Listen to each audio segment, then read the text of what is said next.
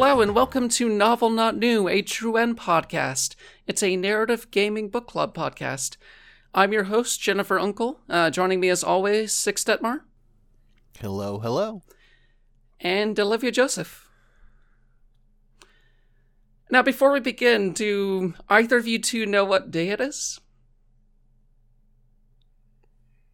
It's Sunday, November 7th, 2021. Exactly. Happy Mass Effect Day! And 7. Oh. 6 just left the call, which is the appropriate response to that. Welcome back, 6. Thank you. Not a visual novel. Or a narrative. Yeah. Well, okay, I guess it's a narrative game. But, like, all games have a narrative. I guess that is What true. is this podcast? Shut it down. Yeah, let's move on from that cursed idea, and let's talk about what we've been playing in the meantime. Like, I know that you've been playing more Umineko, Olivia? Yeah, I finished chapter 4 of Umineko. But I didn't prepare anything to say about it, because I couldn't remember if I talked about it on the previous episode, so I didn't want to double up. Yeah, that's fair. I think we did a check-in for Umineko last episode for sure. I will say that I had misremembered. Sometimes this happens with very popular series, is you get spoilered on things, and I had one of those cases for chapter 4 where I thought that I was spoilered on something, but it actually turned out very differently from how I remembered, so now I don't know what the fuck is gonna happen. Oh, that's always a fun feeling. Yeah, it's always pleasant. I'm like, I thought you were a totally different character than you are, huh? Alright. I really thought There you go. I really thought there was going to be, like, more of a strong divide between the question games and the answer games. Like, I thought that maybe something big was going to happen at the end of chapter 4, and it kind of did, but also kind of not. Yeah, I'd say that something big happens at the end of all of the chapters. Well, yeah, it was like a normal game end climax, and not a, like, alright, now it's time for the fucking answer arc climax, you know? Yeah, for sure. I think it only got split up like that for the way that they released them on Steam, too. Like, I think when it was being released back when it was happening, they were just releasing it per chapter, so maybe it was just like a sales tactic since they sold Higurashi per episode on Steam instead of this structure. That makes sense. Yeah. It makes sense as kind of like a marketing pitch when you don't want to sell 8 games. You gotta be like, okay, we're gonna make these 4. They'll be the question arcs. And then the last 4 will be the answer arcs. Yeah. I guess we'll see what Chapter 5 brings, though. I still haven't gotten to that point just yet. I'm going to guess questions. I'm gonna guess answers, and we'll just have to see who's right. Damn it! Sounds like I missed this one. I also stopped playing Tales of Arise, which was another game I was playing. Tales of a Fall sounds like... Yeah. It wasn't bad. It was just like, man, I'm not playing this game for 80 hours. It's sure. It's just like not, this. I feel like this is the eternal thing you say about video games. Is like, it wasn't terrible, but I didn't want to play it for that long. Like, I got to the point where I was done with it, and the game was like, ho, you're halfway through. I was like, oh, never mind then. I feel like that's my classic Tales experience. As I about halfway through, I'm like, all right, I have played a complete game's worth of game. I am stopping now.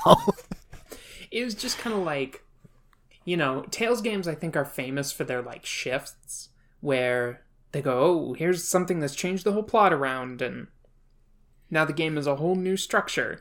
And I feel like for Arise, I was just waiting and waiting and waiting.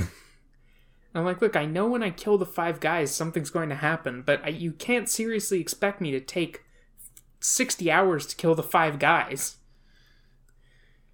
Yeah, I ran into something similar, like with Dragon Quest XI. Like, I got to the quote-unquote end boss, which I knew wasn't the end boss, and at that point, it was just such a hassle to fight, and I knew that I had like another 20 hours after that. That was like, okay, I'm just gonna put it down here. All RPGs, I think, should spend the incredible amount of resources it would require to let me edit the game. To just be like, okay, this section, no, just give me the cliff notes of this. This section, we're going to skip it entirely and just move me right here. I don't know why my brain jumped to this, but you started with all RPGs and paused a beat, and my brain was like, all RPGs are based on deception, and you have been deceived. One of the few JRPGs I finished from beginning to end was Persona 5, and I just looked at the 90-hour playtime, and I was like, well, I never want to do anything like this again. Yeah, and yet I still keep picking up JRPGs. I got a new job, and I'm like, when you get a new job, you're like intimately aware of how much of your life is spent on the job and how much of your life is spent like where you actually have a choice of what you want to do. And sometimes you're just playing like a 3 out of 5 video game, and you're like, you know what? No, thanks. Exactly. Whereas on my end, it's like, oh, I could be playing like, I could play another like current game for coverage on my video game site, or I could see how much a copy of Naruto Ultimate Ninja 3 is for PS2 on eBay. Jobs give me brainworms in a different way. Although, take what I said, I'm now replaying Dark Souls 2, so like, fucking whatever, don't listen to me. I don't even follow my own things that I say. How about you, Six? You know what? Old games are good. How about me? So, mostly this is not a story game, and in fact, I want to talk about very little of it, but what I want to talk about is story. So, I want to talk about Super Robot Wars 30. Because you have a lot of crossover games in the world, right? And usually the way it goes is either there's no story, or the story is like, oh man, we're all in this new setting and we just have to deal with it, right? Super Robot Wars doesn't do that. Super Robot Wars is, we're going to lay all the settings over top of each other. Yeah. And it's incredible. The opening cutscene of Super Robot Wars 30 is what I want to talk about. The opening until you do your first mission, where you are on a colony, a Gundam colony, and they're like, oh no, Zanskar is attacking. This is so frustrating because we were just attacked earlier by the Jovian Empire, and we really thought things were going to get better after we overthrew Emperor Lelouch. And you're like, oh, how much is happening at once right now? I did see, like, what I know, I do know Super Robot Wars works like that, and I remember, like, briefly looking at one LP where the thing was, like, they were gathering a bunch of Super Robot protagonists to help Camille fight the Titans. And I was like, this kind of rules. It's great. I have also played some Super Robot Wars T, which has Cowboy Bebop in it. And they have, like, character-specific lines and stuff. So when Spike in his Swordfish 2 is ordered to attack a Zaku, he's like, man, mobile suits are such chumps. And then he shoots it. And you're like, what? And I'm like, shut the fuck up, Spike Spiegel from Cowboy Bebop.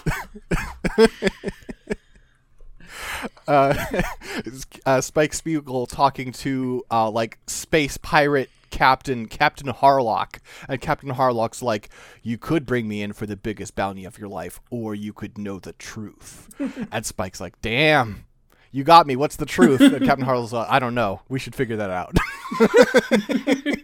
I also, the other Super Robot Wars thing I remember is, like, it puts, Marita Cruz from Gundam Unicorn and sets in a from Gundam 00, and those are two characters who like repeatedly refer to themselves as being like synonymous with their mobile suits, and so it's just like a scene of them vibing based on like mutually understanding that with each other, and everyone else just being like, "You two are freaks. The two of you are just freaks," and they're like, "Yeah, we're mobile suits." Setsun is like, "I'm a Gundam." It's great. It's so good. Yeah, I'm just having a great time so far. I got Uso showed up. Uso's on the ship. Damn right he is. That's my son. Did you get the... Oh, go ahead. I also have a great situation where I don't want to, spoil any future Gundam stuff or anything, but my character is an OC piloting an OC mech on the OC battleship, right? Mm-hmm. That's how these games work. Mm-hmm.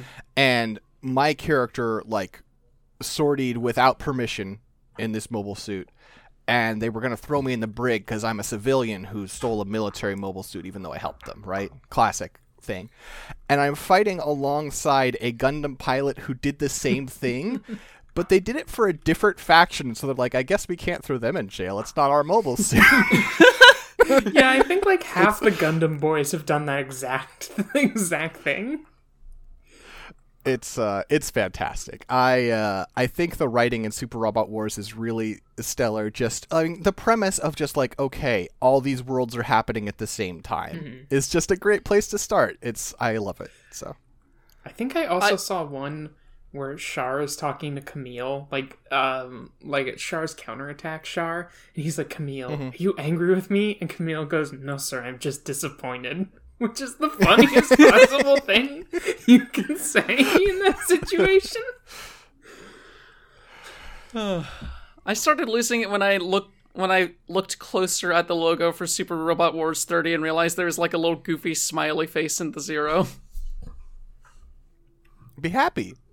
This is the 30th anniversary of Super Robot Wars. Yeah, there's 50 games, aren't there? It's not 30 because it's the 30th one. It's Super Robot Wars 30. I don't know what's so complicated about this. I don't think that's accurate. But also, did you get the? Would they lie to me? Would Bandai they didn't Namco lie? They lie just called to it me? 30 because it's 30 years. Listen, Final Fantasy X isn't the 10th Final Fantasy. What the fuck? What? Let's move on. Did you get the super expensive version that throws in all the various openings? No, because I bought it with site money. I should probably augment it with my own money and get the good shit. Yeah, that's the one thing I know about that.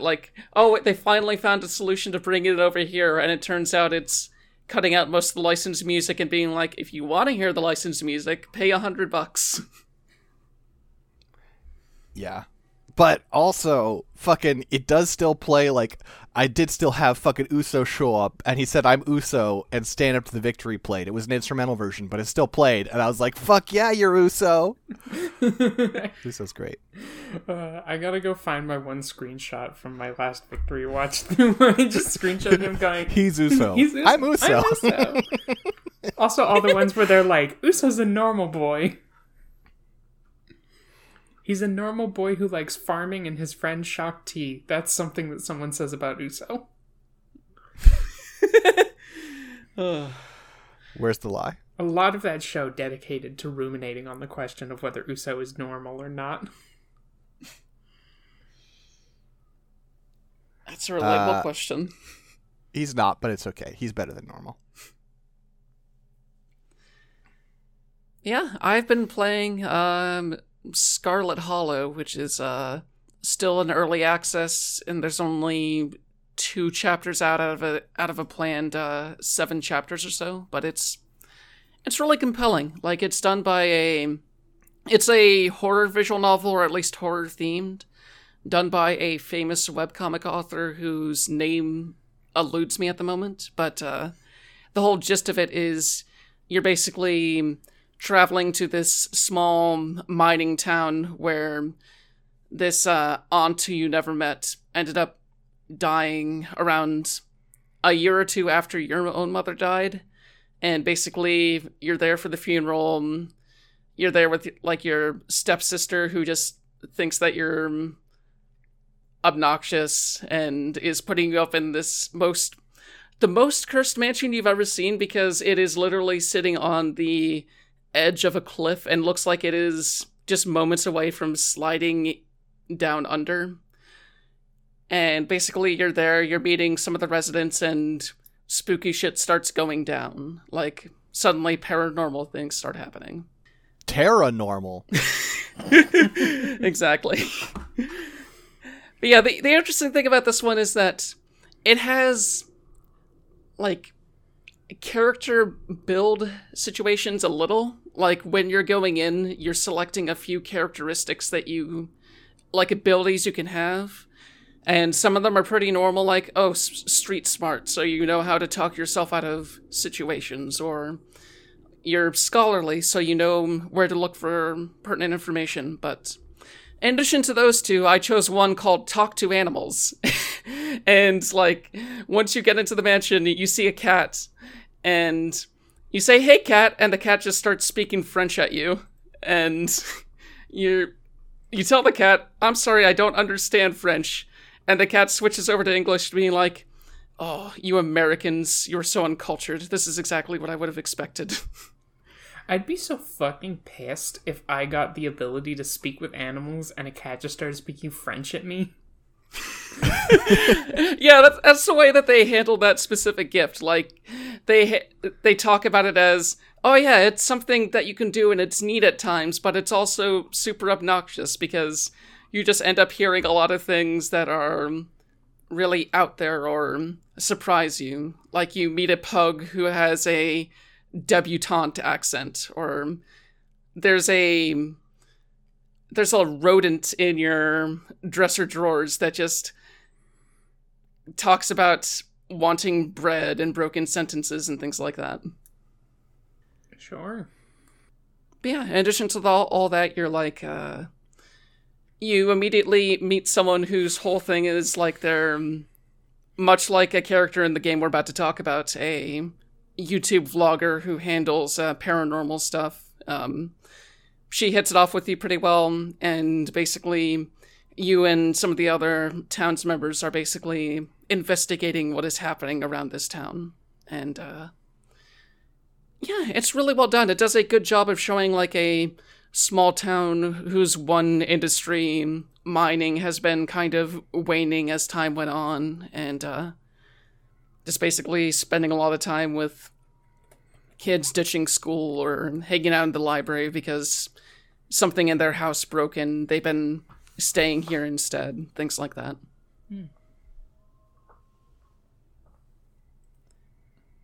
It's one of those things where if you want to play it all in one go, I would probably wait a little bit for them to have more chapters. Like, I think the current end date for their production is like 2023, just because it takes a few months for them to put together each chapter. But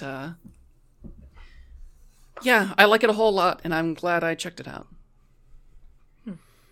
It seems a little too spooky for me.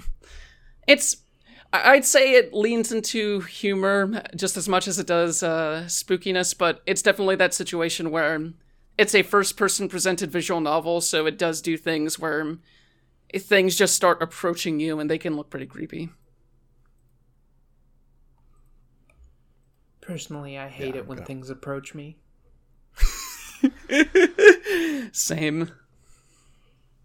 I remember I'm a little better these days, but a number of years back when I was working at a Walmart, I don't like physical contact very much. And my coworkers knew that, but one of them forgot, and I did something, and they came up from behind and patted me on the shoulder, and I just I writhed like a cat and went, "No touching, no touching, no touching, no touching." So don't approach me, please. Mm-hmm.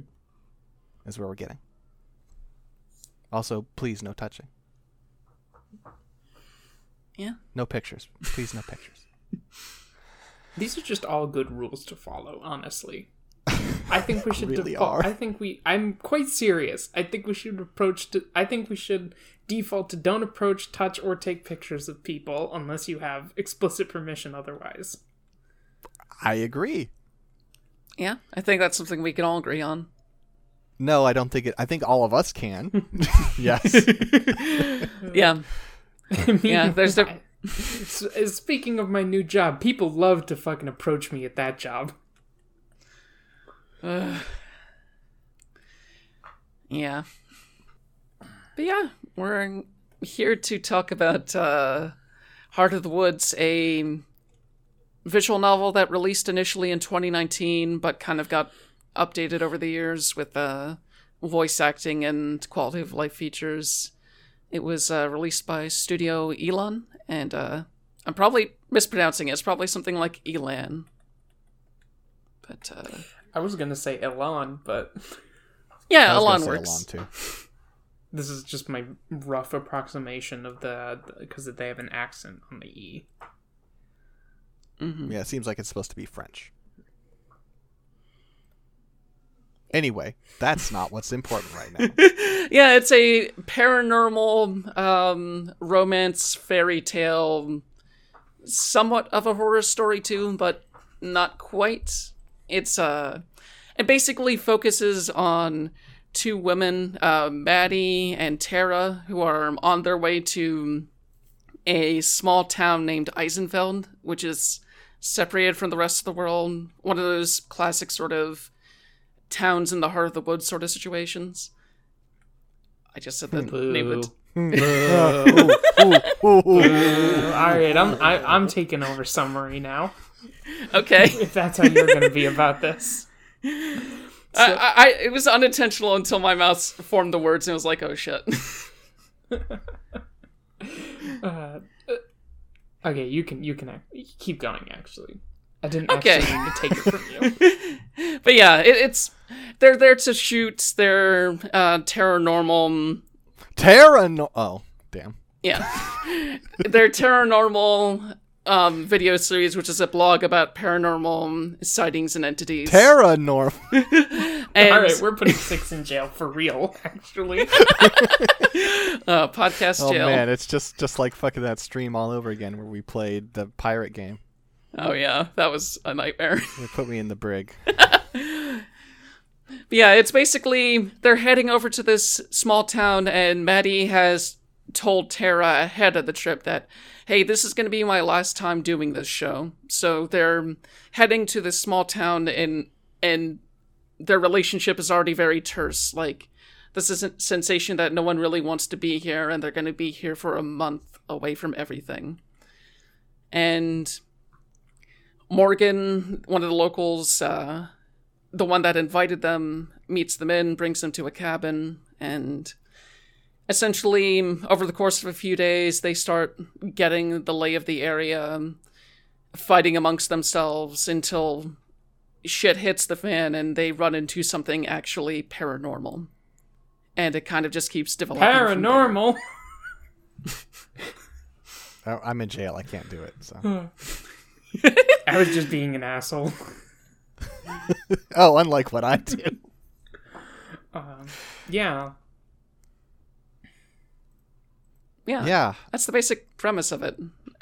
And eventually they meet a gay ghost. And they meet a gay ghost and a gay German kid who's Morgan. I guess they already met her in the synopsis.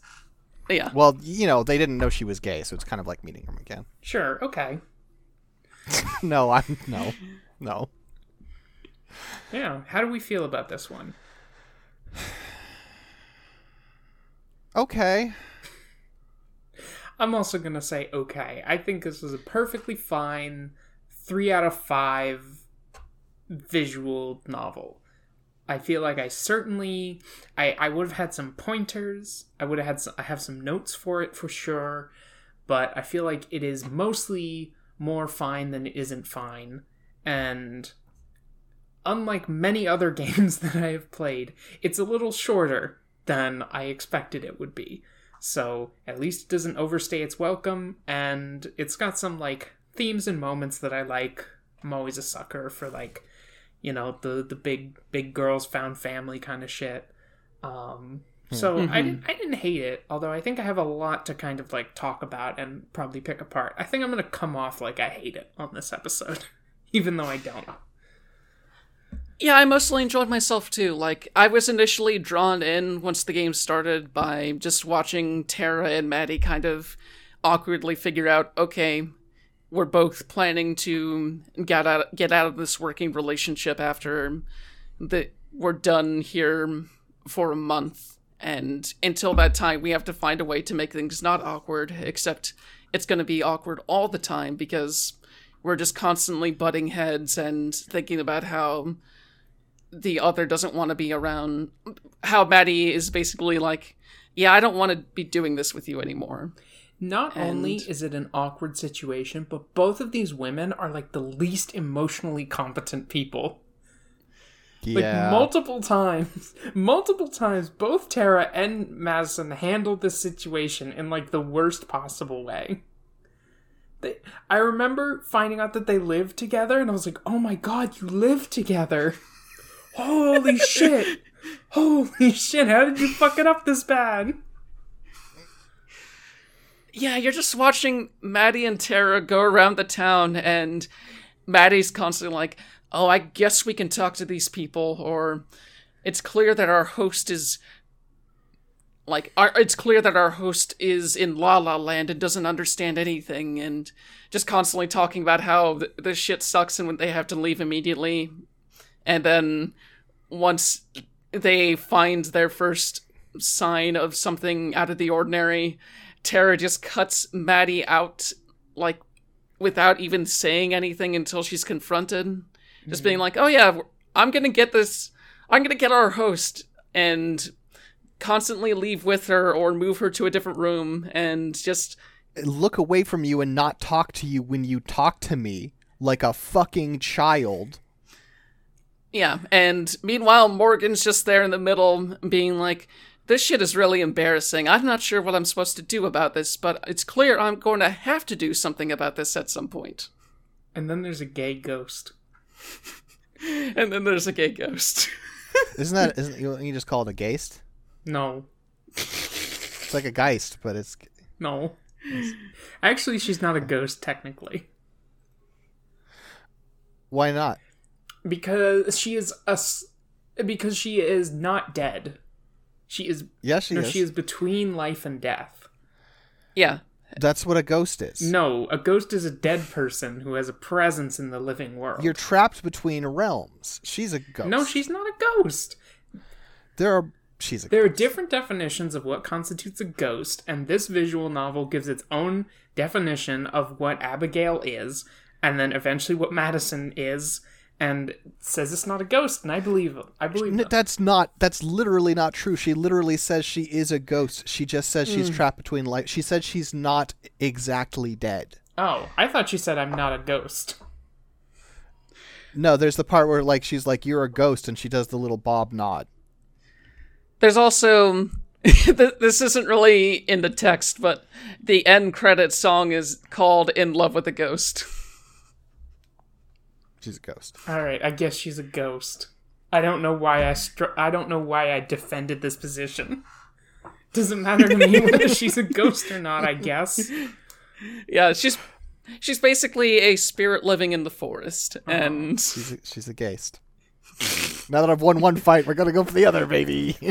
But yeah, Maddie just runs off into the forest at one point because she's just really upset with Tara, and she discovers Abigail, like, flitting in and out around this lake area. So eventually she just keeps coming back.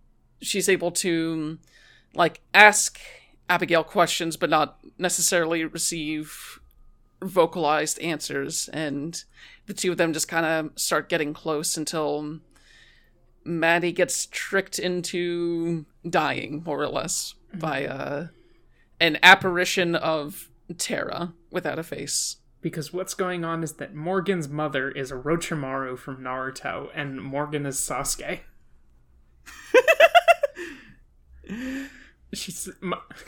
Yeah.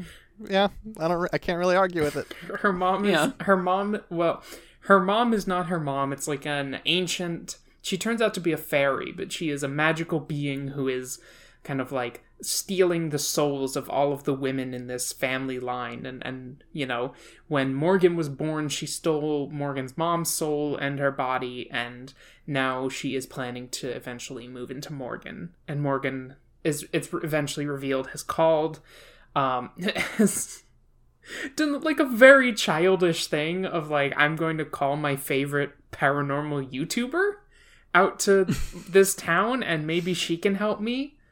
It's honestly like kind of a deeply silly move that I think the whole rationale for it falls apart if you think about it. Yeah. But, you know, there's some weird stuff with I had a tough time for a while figuring out how old Morgan was supposed to be.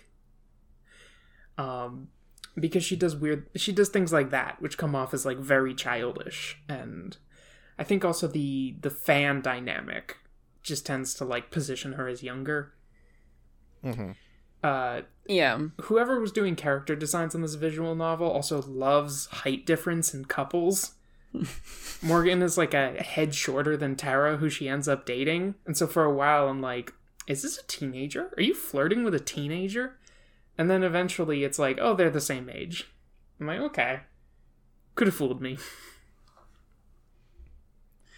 Yeah. But, I mean, Abigail and Maddie aren't that far apart in height. No, they're not as drastic as Tara and Morgan, but there's a noticeable height difference. I mean, Abigail's taller, sure.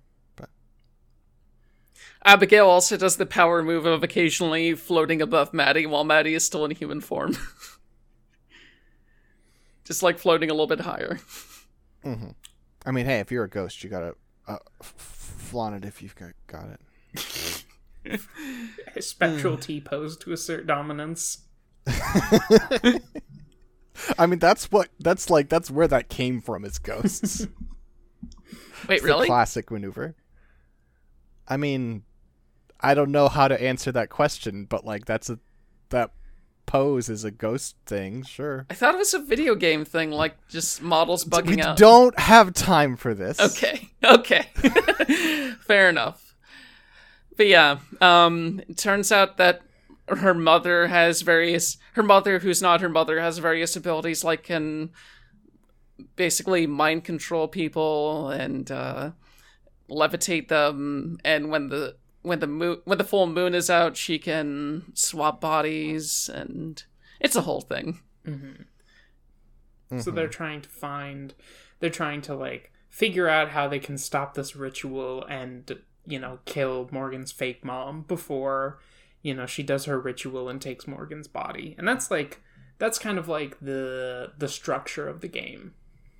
Although, like we said earlier, Madison is like tricked by Evelyn, which is Morgan's mom's name, into going into the forest in a blizzard, and then, you know, dies and then becomes a ghost thanks to Abigail, who's the ghost she knows. And so it's kind of like the story eventually splits into two paths where it's like Abigail and Morgan hanging out in the woods, it's Abigail and Madison hanging out in the woods, and then Morgan and Tara in the village, and they're each kind of like trying to figure out what these supernatural situations they're in and how they're going to survive.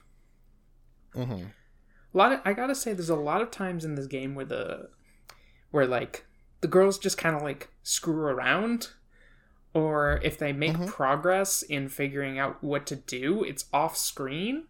And I think it leads to a sense of like that they're not really doing anything. Because most of the times that they do things happen kind of like as asides or in montages, and then what you actually get depicted in scenes is mostly like, you know, the girls kind of like interacting and developing feelings for each other. I feel like that was kind of an elegant part of the game. We really could have woven the whole catching feelings bit into this, into investigating things. Especially came off as very weird because like the two main characters in this visual novel are paranormal investigators, and they do almost no paranormal investigating on screen. Yeah, there's like a bit near the beginning where they're just going around trying to ask various locals, hey, so you got any juicy paranormal stories for us? And when that obviously doesn't go anywhere, they kind of just fuck around in the woods for a bit until Evelyn starts messing with them, at which point things kick into high gear once Maddie goes missing and Morgan lays out everything that's happening. I would argue that it doesn't kick into high gear after Madison dies, because there is a lot of scenes post Madison becoming a ghost where you'll cut back to another character and it'll be like, it's been 3 days and we've done nothing. If you cut to Madison or Abigail, it'll be like, we've been walking in the woods. And if you cut to Tara or Morgan, it'll be like, we've been reading journals, I guess. And having sex. Which is funny because they have a lot more sex than Madison and Abigail, but in the adult patch, you never get sex scenes with them. Mm-hmm. It's just kind of a funny detail. It's weird. I get the feeling that somebody was afraid of Girl Dick who worked on this game. And we definitely don't have information to say if it was any specific person who worked on the game, but like there's definitely a decision that happened implicitly or explicitly of, we're going to have one of these characters be trans. She's going to talk about being trans. She's going to have sex with another character in the game, and there will be sex scenes in this game, and you will only see the cis girls having sex. Yeah. Yeah. That's something I was a little bit afraid of. Like, when I heard that I had initially suggested this game without realizing it an 18 plus patch, and like, there's really 18 plus patches are great and everything, but it's one of those situations where it's like, are they gonna do okay with the trans girl? And it sounds like not really.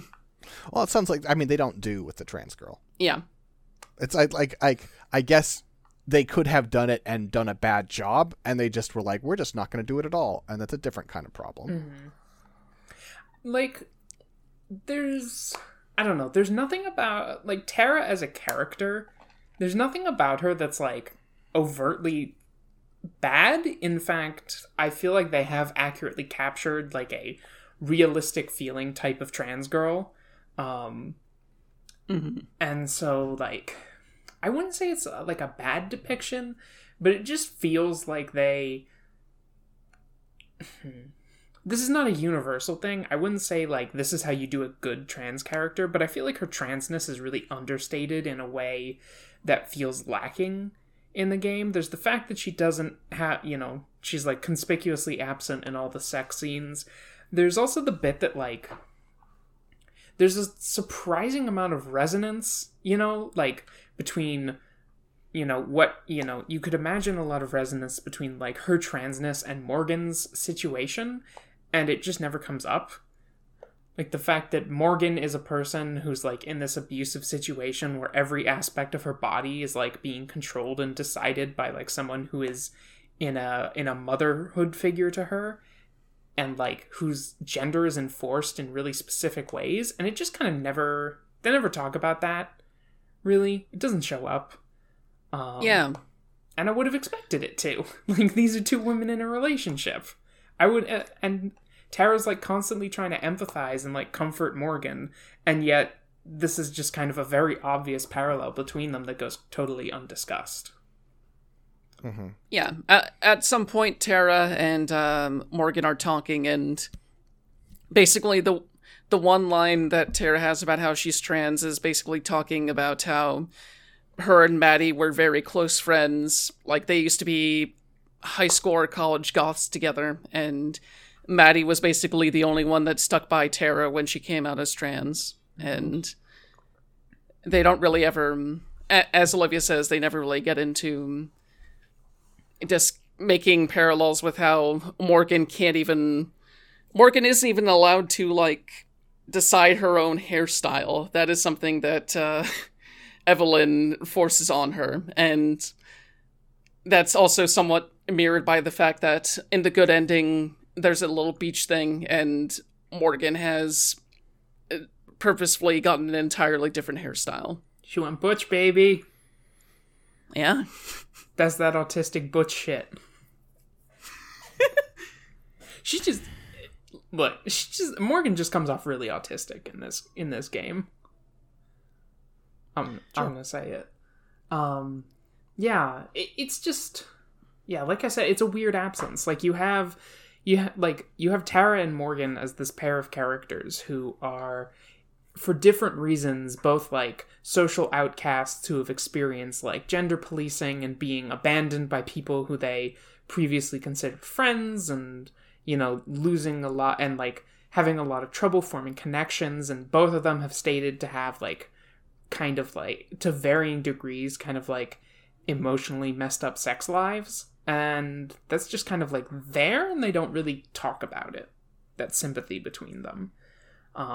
Their kind of like relationship dynamic as it's constructed in the actual like explicit narrative is just totally different from that. It just felt like a weird thing to not bring into the relationship.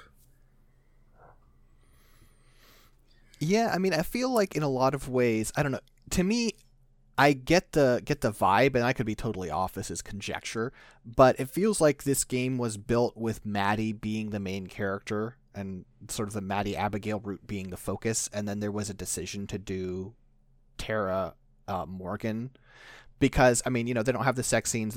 There is more content on the Maddie side just in general, and also, as noted, like even with the chill moments on Maddie's side, mm-hmm. so much more happens over there. They really do nothing as Tara and Morgan. Mm-hmm. Yeah.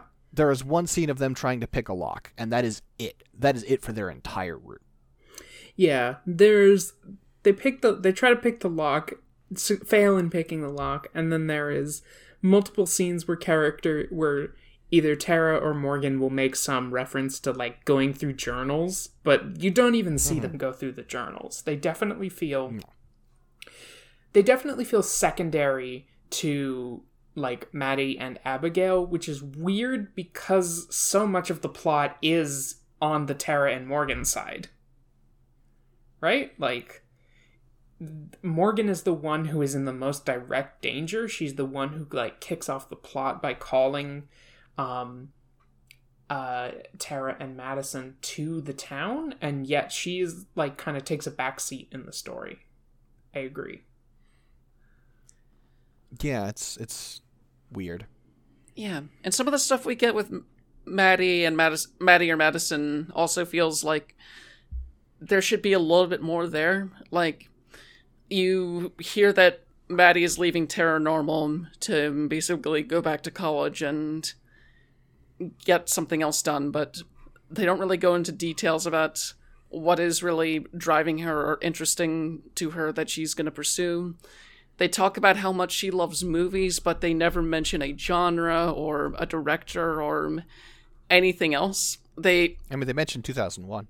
Oh yeah, I guess they do mention 2001 at some point, and there is a mention of Maddie watching a movie in French without realizing it for 5 minutes just because she's so spaced out, but it does feel like a very, for the most part, aside from the 2001 mention, it feels like that one Gabriel Gundrachter series of vines where it's like, yeah, I'm a fan of music. Yeah, this part where the music hits, that's my favorite part. Oh, it's already over? Okay.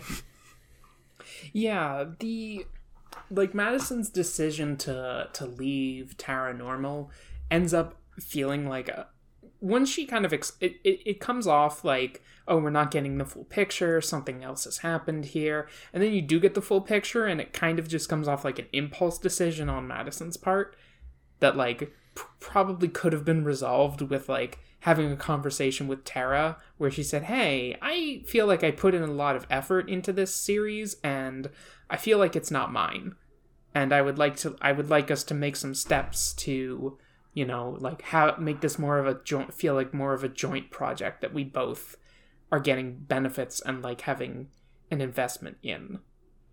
But instead she's just kind of been like, well, I'm out, in the worst possible way. And I think it undercuts their tension, honestly. I don't think I agree. All right. I mean, I agree that I don't think she's handling it well. I think she's handling it well in an incredibly believable way. I think she's like, I want to go back to college. I want to finish my degree. She said she was film studies. Mm-hmm. But I totally, like, as a person who also makes bad calls in my life, I totally get the feeling of just hitting a point of, like, you have something that's bothering you and you feel like it's not a big deal. And then it hits a moment and you realize you have to change something now or you're going to go insane. I totally understand that feeling. I could easily imagine myself in this situation where I convinced myself that this was fine, and then suddenly I hit a point and I'm like, oh no, I have to get out of here right fucking now. I can't do this. I would like to think I would communicate a little better than she does, but as noted, she and Tara are both very emotionally immature. But I think, like, the way she's like, actually, I have to stop doing this right now, I totally buy. That makes sense, actually. I think I'm being overly harsh on it.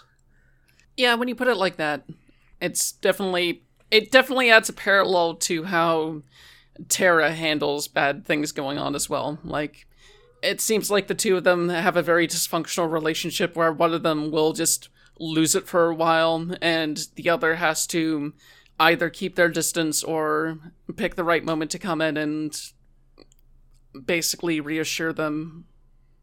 It's one of those situations where neither of them are dealing with their own bullshit very well. Yeah.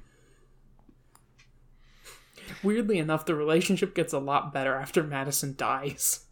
Yeah. Yeah, they finally have enough time to be like... Both of them have enough time to think about what they want to say to the other, and then Morgan is the one that more or less gets them like, okay, now... Maddie is alive somewhat, and you're still alive, so the two of you need to sort your shit out right now, while I go and bring Abigail into a different room, because she doesn't need to see this. It ends up being like Madison dying gets them away from each other in a way that is neither of their fault, so they both get to, like, reset. I think one thing that does work about their dynamic is that, like, they make bad decisions, but, like, neither of them... They make bad decisions, but I think both of them realize that they're making bad decisions. You know, like, Madison knows that she snaps and comes off harsher than she means to a lot of the time. But she just keeps making those mistakes. And I think there's definitely, and I think there's also a scene where Tara was like, oh, I was such a shit, like, freezing her out of the of, like, this investigation like that. I wish I had done something else, and then she died. But, like, the fact that they are, like, separated in the story, I think it does make sense as kind of fixing their relationship, because it makes both of them, like, cool their heads, and then when they find out, oh, we actually can interact with each other, you know, it builds the foundation for them to want to do better, now that they've kind of seen, like, oh, we're not going to be around forever. Yeah. Also, Maddie got to be Fairy Queen for a bit, and that was sick. One thing I should say, the art in this game I really like. I like it until they're naked, and then I go, oh, these bitches are so fucking skinny. Sure, that's fair. How have any of you survived out in the cold wearing the clothes you do with bodies that small? Well, they get into that multiple times with Tara. Like, she's just wearing, like, a suit jacket and a t-shirt, and everyone has to be like, Tara, you need to put something on. We're going into the fucking woods. Tara's dressed like a Facebook presenter. Constantly doing the finger guns like a executive too. Or like a trans girl. Listen. I feel like you can do this once, and they do this once with Morgan as, like, character who's kind of underdressed for what they're going through. But then they do it again with Tara, and then again with Abigail, and you end up with a thing where you have this cast all in this setting, and only one of them feels like that they're even remotely dressed for this setting. Yeah. Yep. Yeah, and it's Maddie who didn't even want to be here. And even Madison, like, if the other three were properly dressed for like North Germany or wherever the fuck they are, like, Madison would be the underdressed one, because she's just wearing a coat. It's not like a big coat or anything. She does have, like, a scarf too, though. She does have a scarf. Scarves do wonders. I'm just saying, there's so many blizzards in this game. Like, it's got to be so Well, she freezes to death, turns out. Yeah. And of course, Maddie's the one who freezes to death because there's no justice in this world.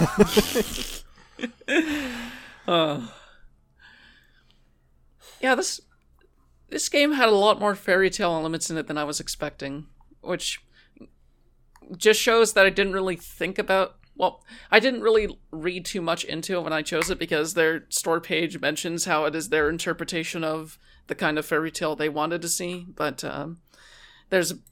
they meet a forest spirit in the woods. They encounter fairies. Madison becomes fairy queen for a while. They're dealing with like an evil stepmother sort of situation with the woman pretending to be Morgan's mother. There's a talking cat who also happens to be a fairy.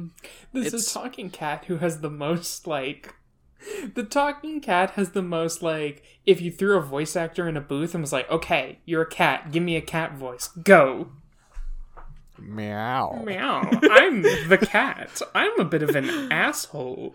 When I transform later in the book, in the visual novel, I will have a totally different personality.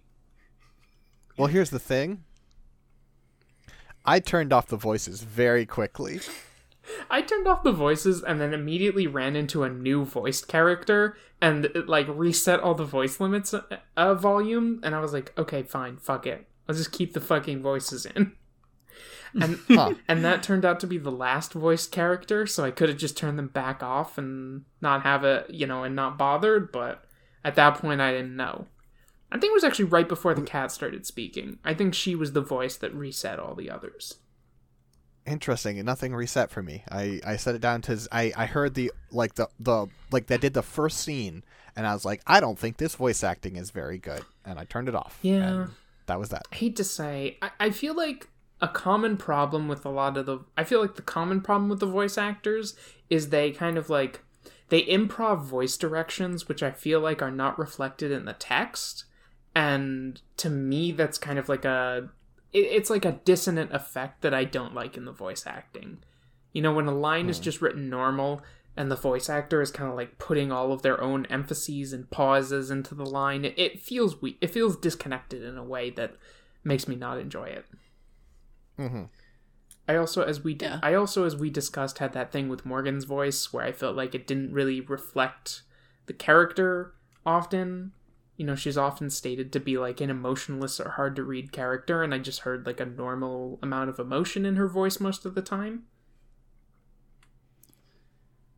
Yeah, and the thing you mentioned where the actors would just give their own read on the lines without having much direction, I feel like that was kind of the most with Tara. Like, especially near the beginning, the first few scenes, there's just a couple of moments where she's just barreling through everyone else and overemphasizing everything. I feel like it either got better as the game went on, or I just got more used to it, and Tara kind of grew on me in Tara's performance. But when I initially started out, I was like, wow, she's just belting out every line with as much force as she can.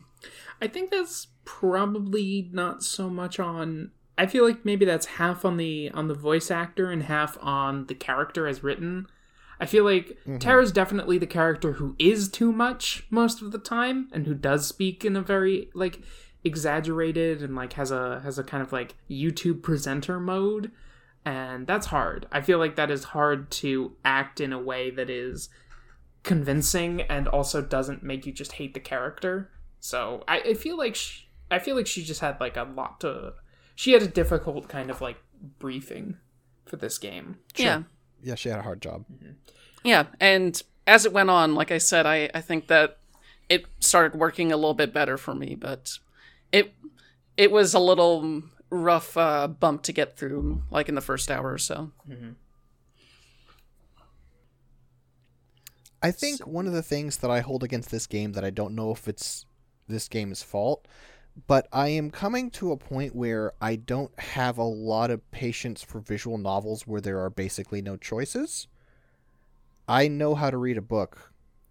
I'll just read a book. I'm kind of the opposite way. I didn't like the choices in this game. I didn't like the choices in this game either because they weren't really choices. I mean, like, there were two choices and they were just, do you want to be able to have the good ending or not? And then there's one choice that sort of matters because it gives you your ending. At that point, don't have any. I would have preferred if there were choices that did things, but there weren't, so don't have them. Mm-hmm. It did kind of take me by surprise that it took 3 chapters before the first choice appeared. Like, at a certain point when playing this, it was like, oh, okay, it's going to be a kinetic visual novel. It's just going to go through its thing. Like Umineko or... I'm blanking on the name of the other kinetic visual novel we covered for the show. But, Narcissu, that's it. Oh, yeah. Yeah. But then suddenly the first choice appeared and it's like, oh, okay, I guess I'm going to be deciding things in this after all. All right. Yeah, I say this as somebody who's playing all of Umineko. I don't mind if a visual novel has no choices. But I think I agree, Six, if this is part of what you're saying, that I think the choices in this game are not good. You would not have liked a version of this game that just went for no choices, but I would. I would have liked it more. Mm-hmm. I probably still... I don't know. Like, I still, at that point, like, there is a bit of, like... I feel like I would have... At that point, I don't feel like it's leveraging any real strengths of the medium for me. Mm-hmm. And so I don't understand why it exists as a visual novel as much. Umineko does because of production, right? Where it's like... It is more affordable to just keep putting up these text boxes forever than any other way you could do this. And yeah, I don't know. And there is something to be gained from like the deliberate pacing and stuff of a visual novel. I'm not trying to say like if your visual novel has no choices, just write a book. That's not fair.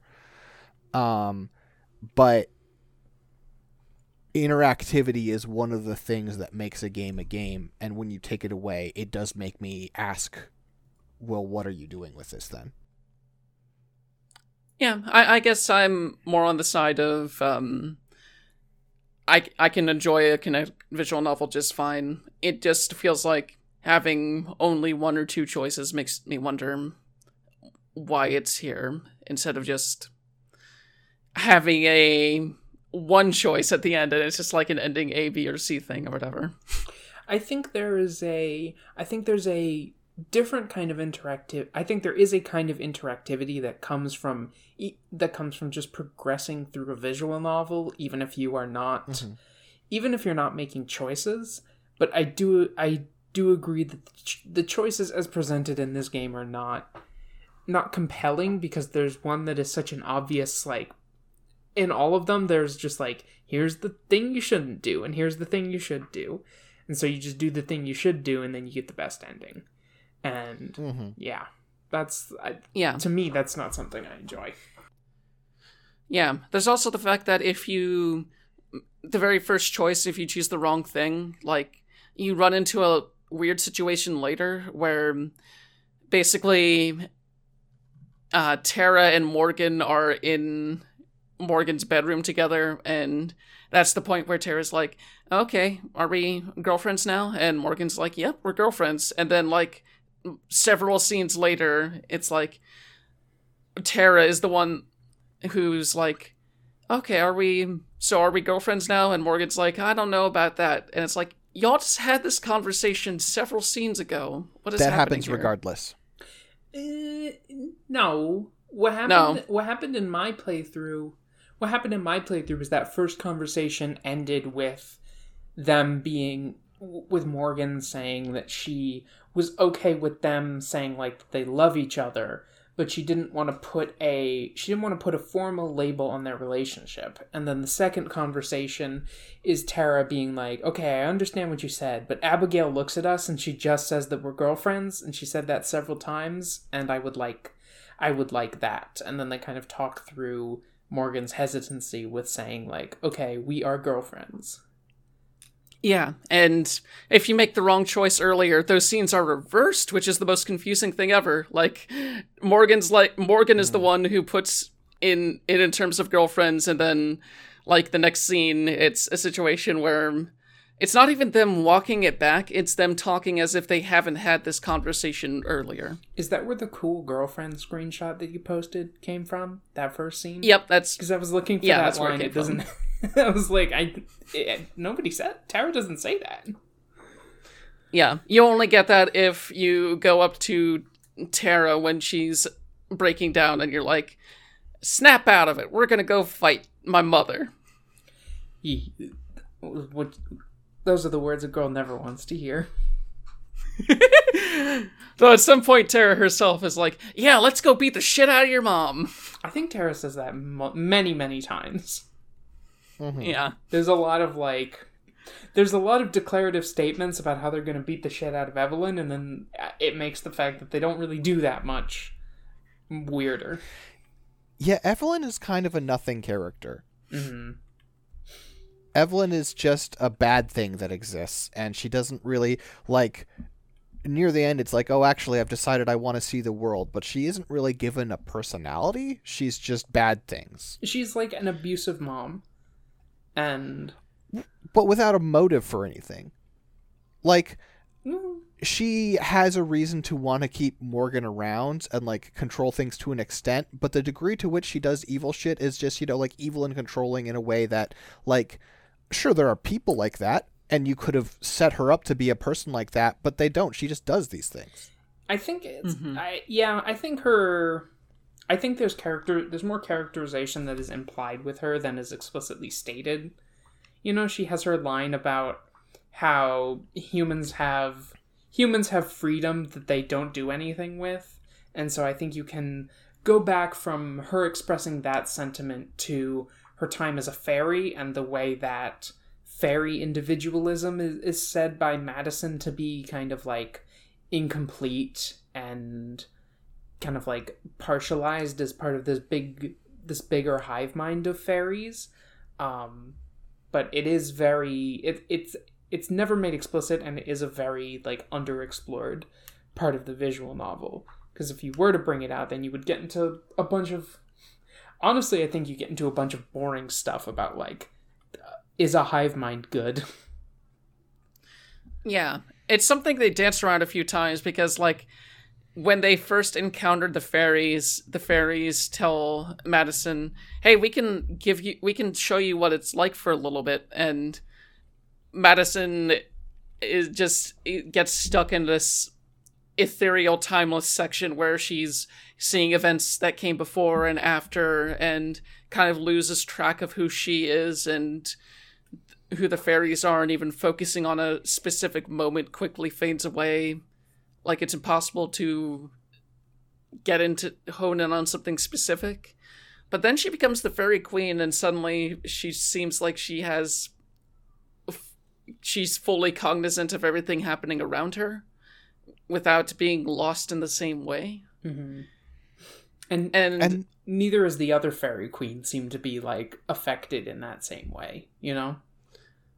Yeah, and it's so weird because, like, the initial way that they play that scene is really spooky. Like, the way that Abigail is seeing what the fairies are doing, and she is very scared for Madison, like, almost in the sense that, oh, if she actually accepts this, Madison is just going to be trapped in her own head, bouncing around these various places and just not being the same person. But that never comes to pass. I feel like it's something that they initially hint at before dropping entirely. Yeah, I thought it was going to be a choice, like whether she was even going to accept this like taste of what it would be like to be the fairy queen, and then it would lead to a bad end because it seemed like being the fairy queen was like such a like personhood altering thing that she like shouldn't do this unless there's no, you know, it's like a last resort or a really foolish decision that she makes. Then it's fine. Like, yeah, the fairies are really pushy and really creepy, you know? Mm-hmm.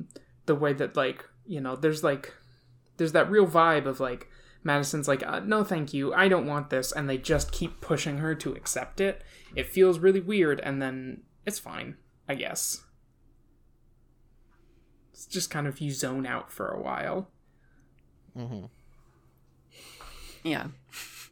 Yeah, it was definitely the original scene, I think, as Jen put it. I do think it was really like interesting and brought up some cool stuff that they just decide to never engage with again. That's a bummer. Being the Fairy Queen seems like it kicks ass. You get to teleport, you have a cool dress. It's not even like a pain to take off, really, for when you need to have sex with your girlfriend. Yeah, exactly. It's such a random detail that like she can just take off the dress as though she's taking off her old coat, and then it transforms into the coat. It's like that's how glamours do, baby. Yeah, but I expected it was different from what I expected. I thought she would just be like, I'm the Fairy Queen. I can just decide whether I have clothes or not. But then there's all these mechanics. Abigail like looks at her coat and was like, oh, I guess the fairies also enchanted your coat so that when you're wearing it, it's the Fairy Queen dress, but when it's not, it's just your normal coat. And I'm like, oh, this is really specific. I thought we were in the sex scene. And if I was Abigail at that point, I'd been like, I'm disappointed that it didn't do anything with your underwear. Oh god. I just realized it says that she takes off the coat, but there's no mention of any of her other clothes. And now I'm bothered by that, too. Well, I mean, when she takes off the coat, she is in her bra and underwear, and she has to take those off separately. Oh, okay, phew. And they're just normal. Yeah. Damn, if I was the Fairy Queen, I would want magic underwear. And not normal underwear. Totally. Yeah, you'd think the fairies would throw that in there as a bonus to seal the deal, but no. You gotta get each individual piece of your normal clothing glamored. That's just such a pain.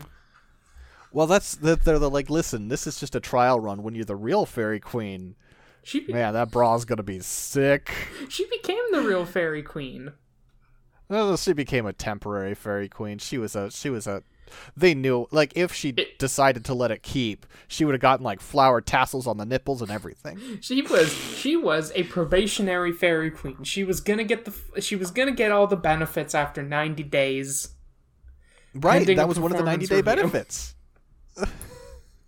Right, exactly. After 90 days, she gets daisies on her tits, and it's great.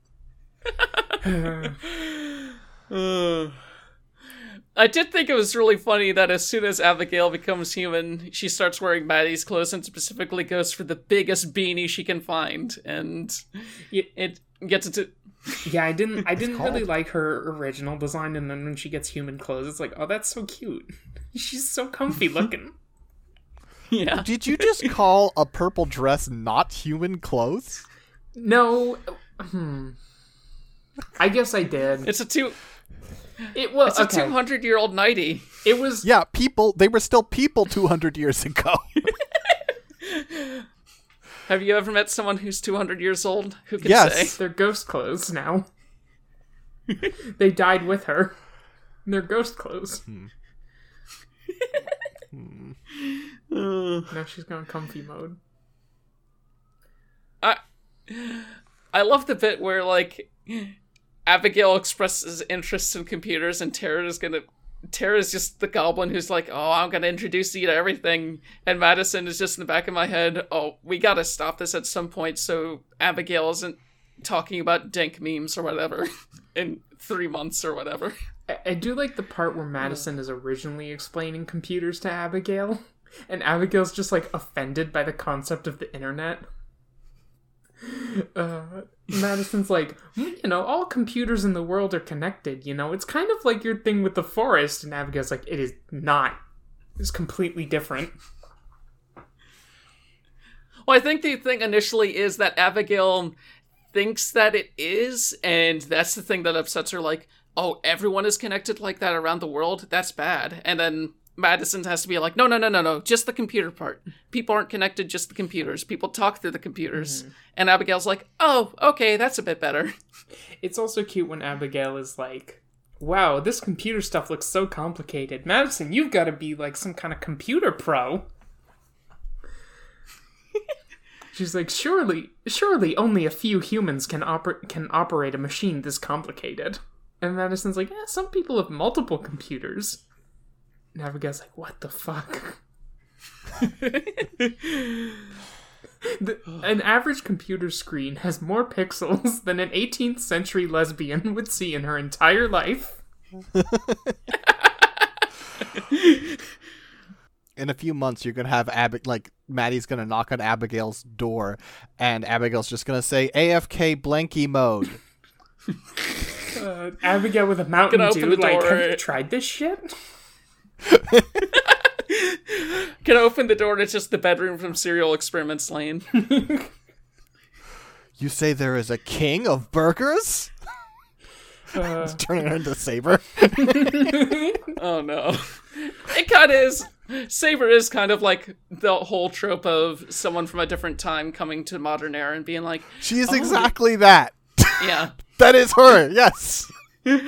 Yeah. These metal birds, they fly, huh? That's impossible, but okay. I like how Abigail's constantly like, how does that work? And Madison's like, well, I don't really know, but we're just gonna sidestep that. Like, Madison doesn't really know how a plane works. Yeah, Abigail's like, I've been here alone for 200 years. You're gonna tell me everything about the New World. And initially Madison takes it in stride, but over time it's like, I'm probably not gonna do a great job explaining it, and maybe she'll be disappointed in me, but we'll see. You should just say explosions for everything. It'll be often true, and it will always appease her. Oh, how do airplanes work? Explosions. I feel like you would have to explain the concept of an explosion to her first. They had explosions back then. How many explosions did an 18th century lesbian see in her life? On average. Maybe not very many, but like cannons existed and stuff, and she knew about them. Did she? I think that's debatable. Sure, everybody knows about cannons. Listen, everybody knows about cannons. I feel like some people definitely didn't know about cannons. See, that's canon right there. Oh, man. Fighters crap. Here's the thing I wanted to say about the sex scenes. Uh-huh. So I feel like culturally we have a weird thing about sex. This is okay with you so far. This is the hottest take in the world, I know. But like I feel like it interacts with this game weirdly, where they have to, because they want to write a narrative with an explicit sex scene, they have to like silo it off into this adult patch and also make the scenes like so like very explicit in order to justify like these are the adult content parts of the game, when I feel like simultaneously you have just like, I mean, maybe this was different for you, Jen, because you didn't play the adult patch, but like in the base game, it seemed like Morgan and Tara were just having sex. Oh yeah, like there's still bits in the game where there's a scene where Tara and Morgan are like waking up after being in bed together, and it's like, oh hey, Morgan keeps going, hey Tara, that's my underwear. Hey Tara, that's my shirt. Hey Tara, that's we clearly swapped underwear while we were having sex and all that. But yeah, it's one of those things where you're constantly being brought to points after a sex scene has happened, but it's clear that there's something in there. Mm-hmm. I think it's like, I think if you, personally, my position is like, if you're writing a narrative and you want to put sex in there, like, just put it in there. I don't think the idea that these characters would be like having sex in the situations that they're in is like unreasonable, given the like everything else about the story. But I feel like the fact that like there is an 18 patch version of this game and a non-18 patch version of this game does make some weird, like, forces them to make some weird structural decisions about sex. I mean, I think you can paint this pretty firmly on the fact that this game is on Steam and Switch. Yeah. That's what I mean. So they don't really have a choice. That's what I mean, is like there are like factors outside the game that influence how like sex can be used in the game, and makes it come off weird. I wish it was a little different. Yeah. And we could just like... Yeah, I didn't need to know that much about Abigail and Madison's sex life. But it's like fine to me that they have sex, sure. Abigail's been alone in the woods for 200 years. Like, I get it. And she explains that she got bored of masturbating. She does say that. I was surprised that she could as a ghost, but, you learn a bit every day. I mean, you can still interact with yourself. Can you? Yeah. Yeah. Okay. Sure. Yeah, one of the things they mention when at some point in the story, basically Evelyn gets Morgan to accidentally hurt the forest's life force to a extreme degree, and one of the first things they mention when Madison starts flitting in and out is that she's not able to, like, touch her own arm or anything like that. So previously, when Madison and Abigail were ghosts, they could totally touch each other and themselves. I'm thinking about how both times in this game that Madison or at least one time in this game where Madison and Morgan had sex, you had two different, like, hive mind connections going on there. This is just something I'm thinking about, because Abigail was connected to the whole forest, and Madison was connected to all the fairies. So, like... Does that make it an orgy? It certainly makes it... It certainly means the sex should be weirder than what actually happened in these scenes. Got it. If you told me that it somehow worked in their two hive mind connections during the sex scenes, that would have been enough for me to be like, okay, yeah, I'm going to play through this game one more time with the nude patch on, just to see what happens. It doesn't come up at all, and I didn't even think about it in the game, but now, just as we're like, talking through it here, I'm thinking about it, I'm like, huh, I think that should... I am now thinking about it, and I can't stop thinking about that. Do you want the fairies, like, in a later scene to be like, you two should have sex again, that was nice? Oh, that would. I mean, great. The fairies would. The fairies, as established, would extremely just be like, "Hey, nice job." The fairies would come back and like, "Hey, you scored," and they'll high five her. One thing I am also curious about, for y'all, since you played the one with the patch, is like on the morning before they're about to leave, they show Madison and Abigail in bed, and you could see something that looks like nude sprites, except it's covered over like a weird white bar that is translucent in a way where it kind of fades in and out in a way that made it look like censorship. it looked like it was like, it took me so long to figure out until that they were actually in bed together, because it looked like, wait, are they in some sort of group shower together? What's going on? But no, that was just supposed to be like, oh, here's the bed sheets.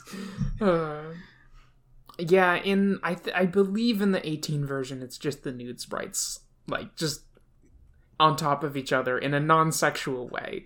Just in the way they do when they want to communicate, like, oh, like, Abigail is, like, snuggling into Madison. Yeah, listen. It's cold. If you're not going to have sex, keep your clothes on when you sleep. This is what I was thinking, too.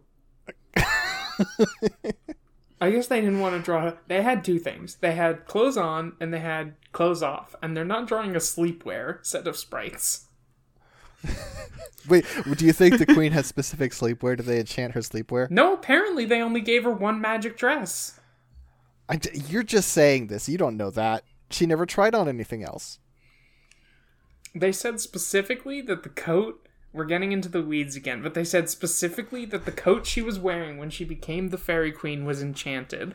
I believe that follows that you have to specifically enchant clothes to make them Fairy Queen.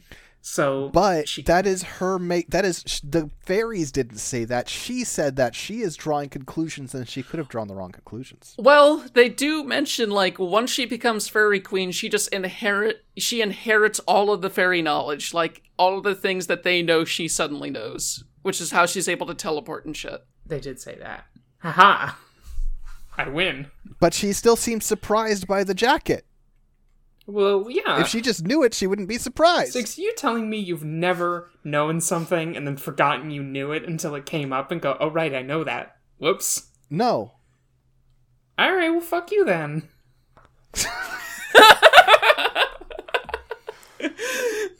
Alright, what, am brain I'm on a podcast with some disasters who can't perfectly remember everything at all times? Alright, brain worker. Like...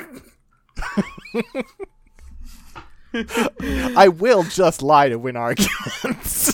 Look at me. I've got perfect recall. Whoa. I've never put my keys down, then forgot where I put my keys. I haven't been able to find my keys for a week and a half. Wait, really? Shut up, Jen. Shut the fuck up. Do you think the other night when we played Jackbox and it was like, you can ask the one question and I wrote, where the fuck are my fucking keys? Did you think that was a bit? Kind of. It was not a bit. Where are my keys? Oh, man. One time I left the keys in the keyhole of the front door, and that was one of the scariest moments of my life. Oof. Yeah, that's... For like that's a not night. fun.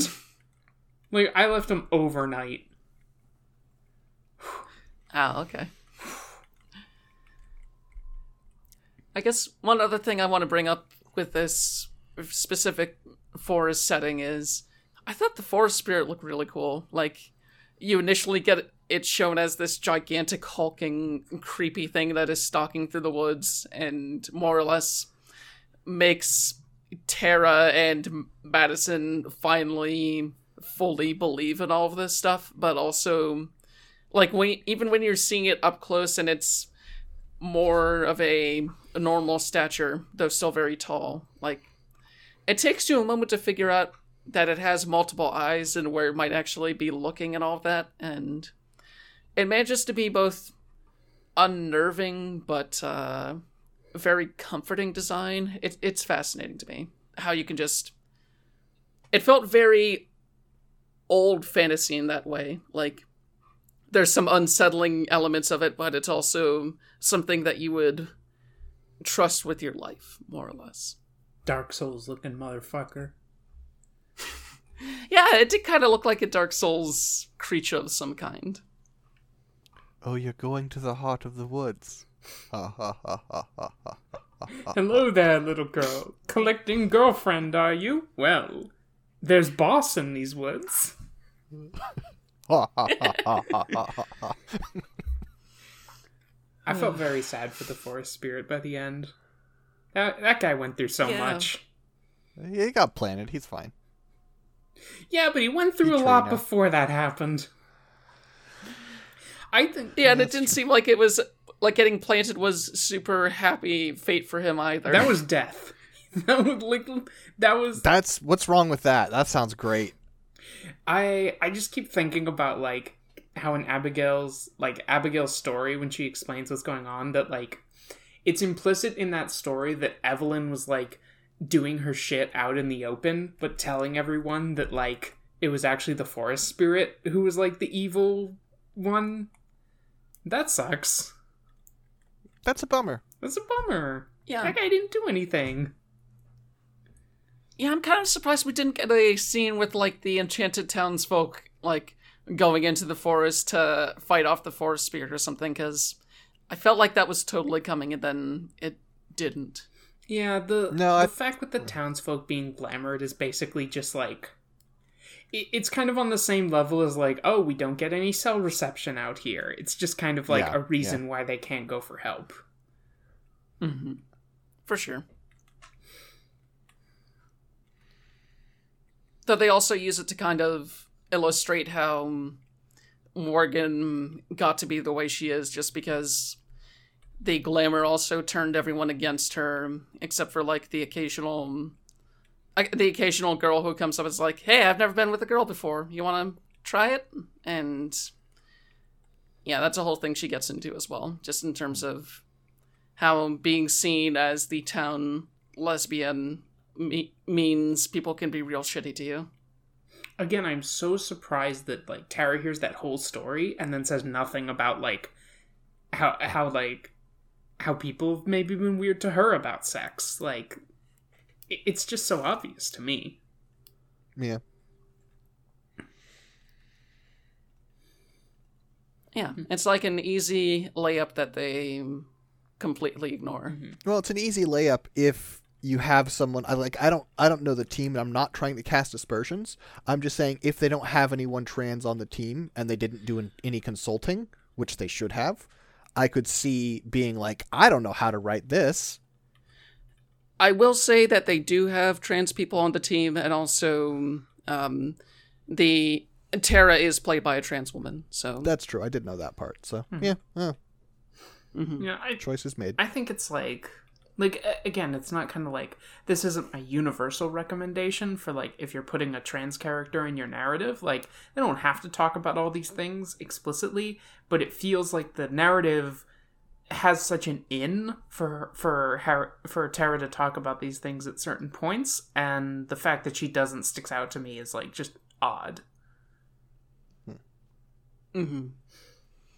Yeah, it's a tricky path to go, because you do occasionally also get games where the trans character is marked as just being like, "Hi, I'm the trans character. I'm going to tell you everything about my Would you like to know my dead name?" Yeah, Mass Effect Andromeda bullshit. But yeah, it's nothing like that on that level or anything. It's just one of those things where you think about it and go, "Huh, kind of wish they grew a little closer from this specific angle right here." Mm-hmm.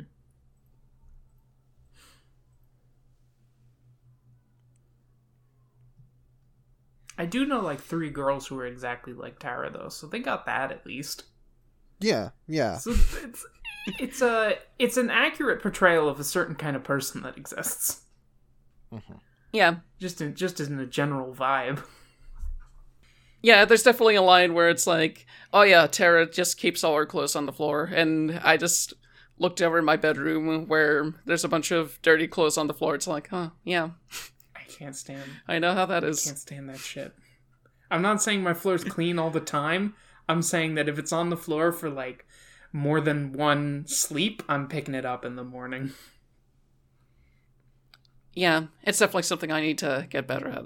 Just can't stand it. Ugh.